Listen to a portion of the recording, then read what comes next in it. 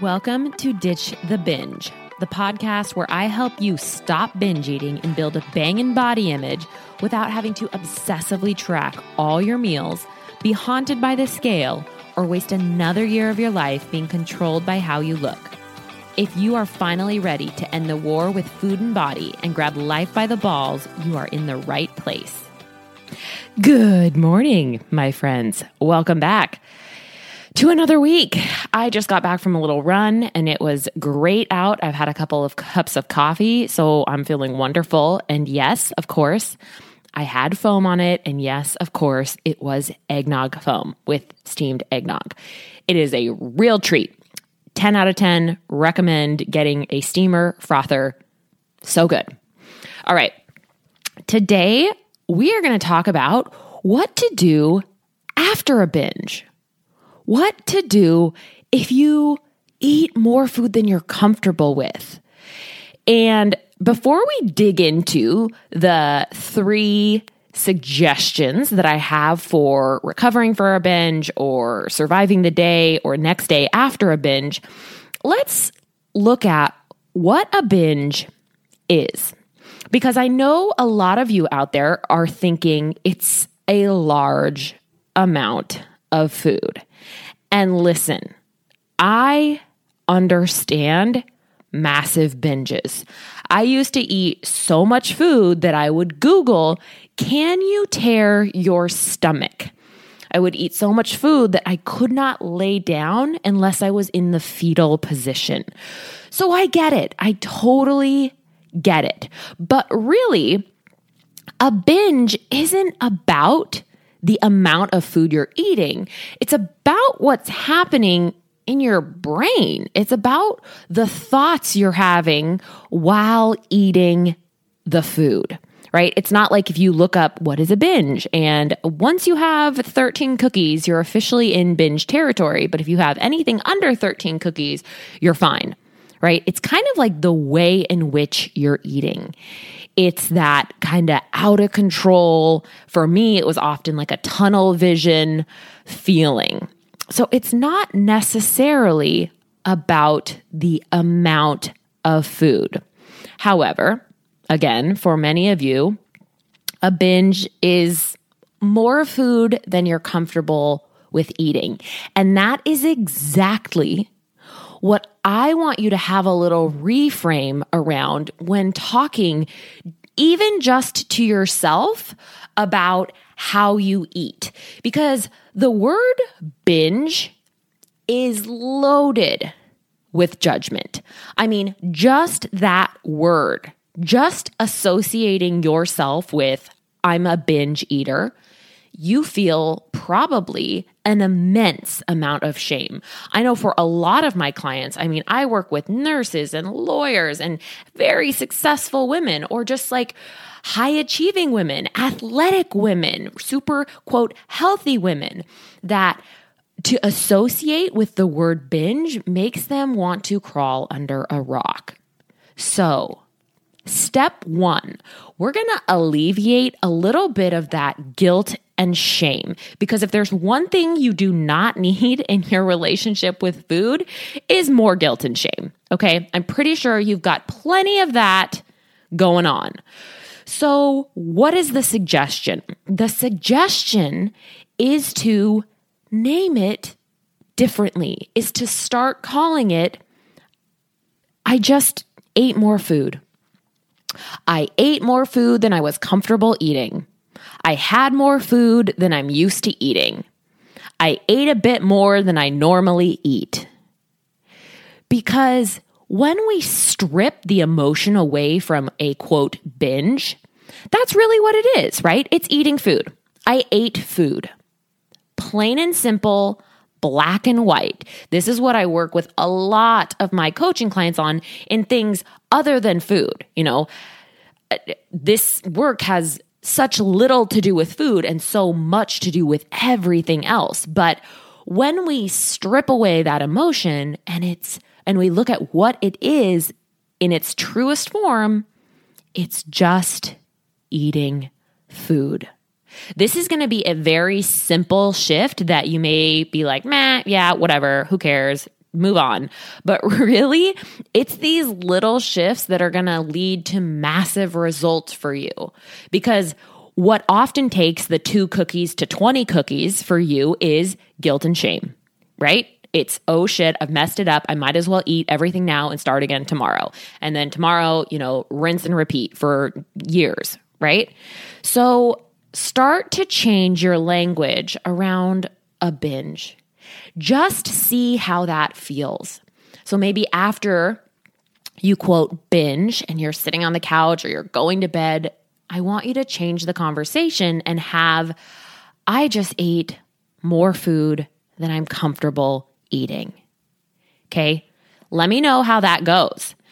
It's a game changer, I promise. Give it a shot. Okay, now I have 3 suggestions on what you can do if you do binge, if you do eat more food than you're comfortable eating, because we're in the thick of the holidays, right? Like cookies are around.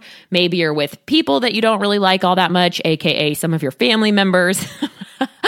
Or, maybe you're not like me. You're just at home and you're doing your own thing. But, and maybe that's the stressor, is like, I'm not with my family. I'm not with my friends. I'm just at home by myself. I mean, to be honest, I never really needed a reason to binge eat. It was just like Tuesday night, Sunday morning, whatever. But if that happens, if you eat more food than you're comfortable eating, here are a couple of suggestions for you to play around with. 1, look back and dissect the why. Figure out what was really going on. Because if there's one thing I know to be true about our relationship with food, is that it's not about the food. It's not about what you're eating.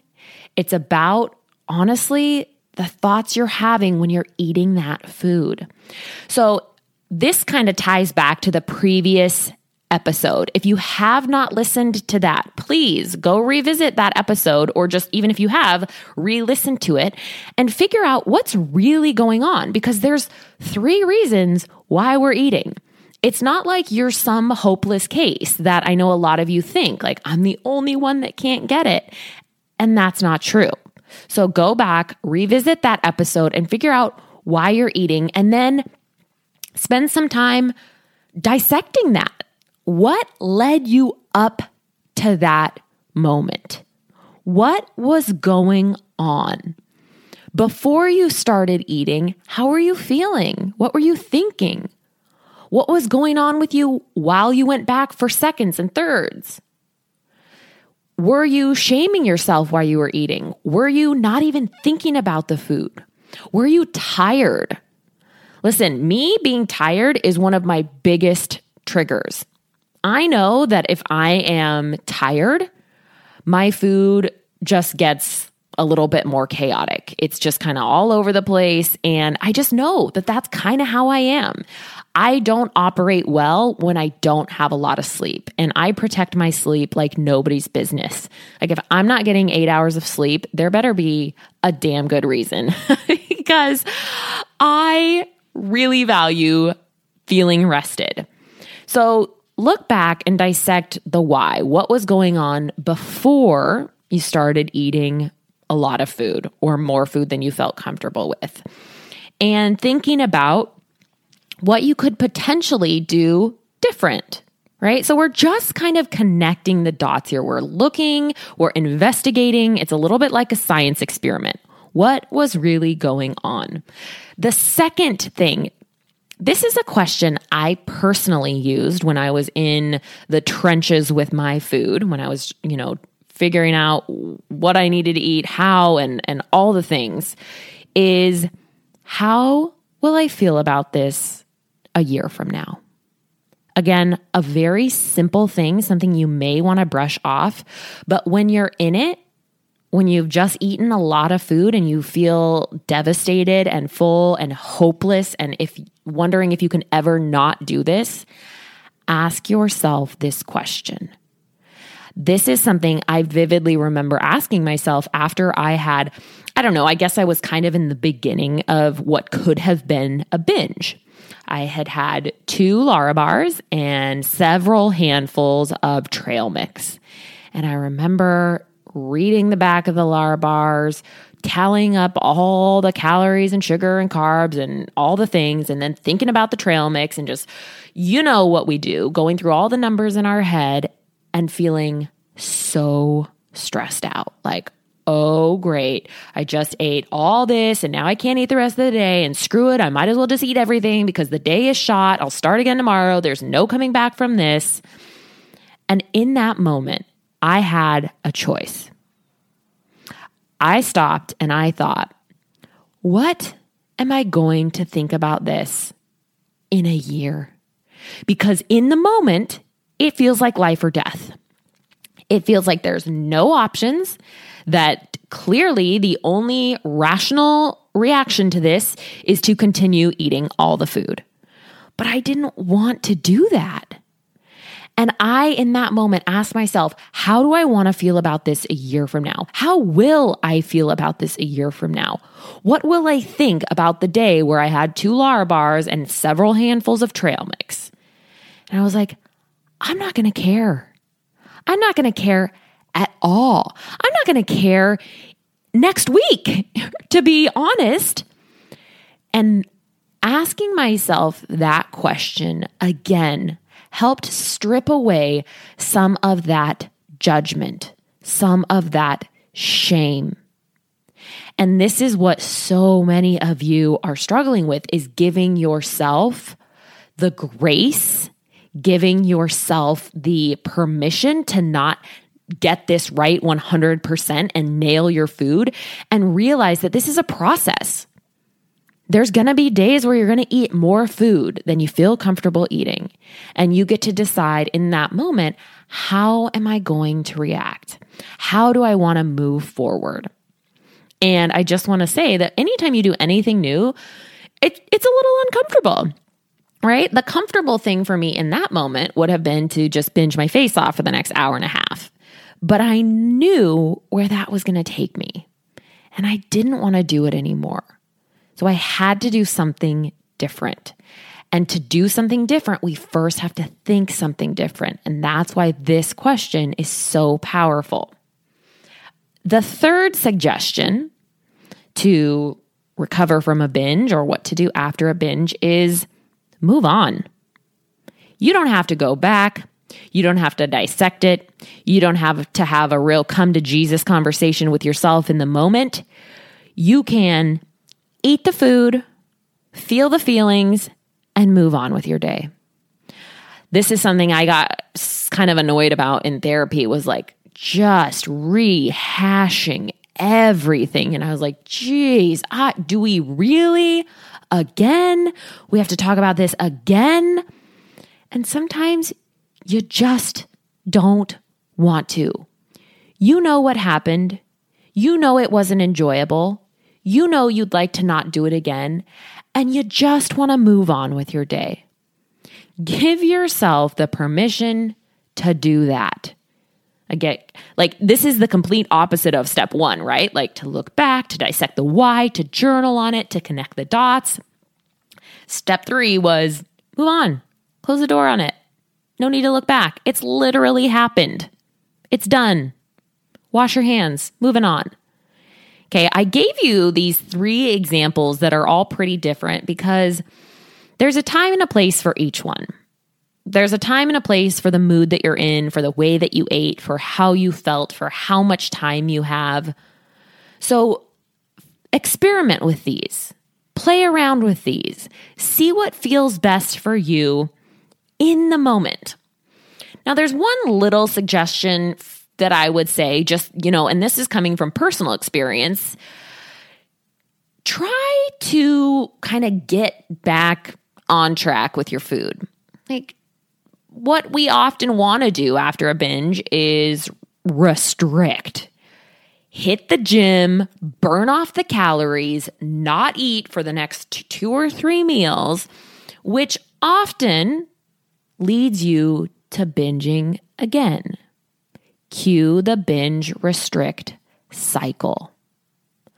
Try to have another meal at the next kind of scheduled meal time or a snack and get back on track and start to balance out that hunger again and be kind to yourself.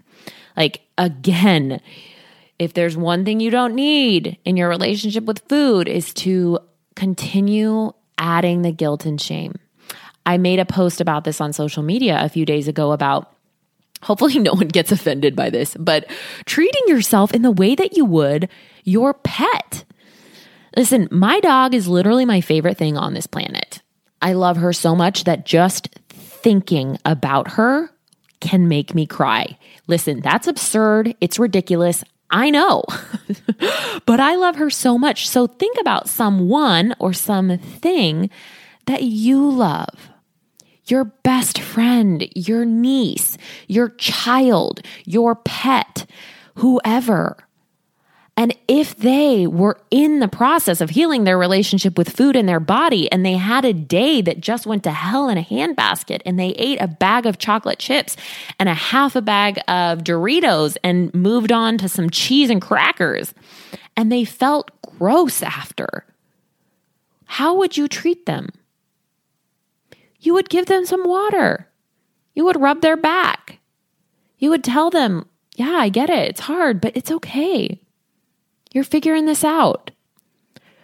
Just try a little bit of softness with yourself. Just try a little bit of kindness. And I know in these moments, it goes against every fiber of your being. You want to pull out the whip and just beat yourself to hell. But if being harder on yourself, if pushing yourself more, if more rules and just punishing yourself were the solution, I feel pretty confident none of you would be listening to this. That's not the answer. You're hard enough on yourself. I can guarantee you that. So maybe be open to doing things differently. Okay, my friends, I love your face. I really do. And I hope you have a Merry Christmas. It's next week. Can't believe it. Also, if you love this episode, if you love this podcast, if you love me, share all of this with your friends. Upload it to your Instagram story, tag me in it, so then I can reshare it and tag you in it. And then if you want, you can reshare and tag me in it again, and it can be all Matrix-like. But that really honestly helps me so much. You have no idea. When you share it, it lets your friends know I'm kind of legit. So take a screenshot, upload it, share it, tell your peeps, and I will see you next week. I just wanted to say thank you so much for being here and listening and taking time to let me into your little ear holes. It means the world to me. It would also mean the world to me if you would just take a hot little second and subscribe to the show and leave a review. This helps other people who have been where you're at or are currently where you're at find this podcast. And that is the greatest gift you could give to me. Thanks for hanging in there.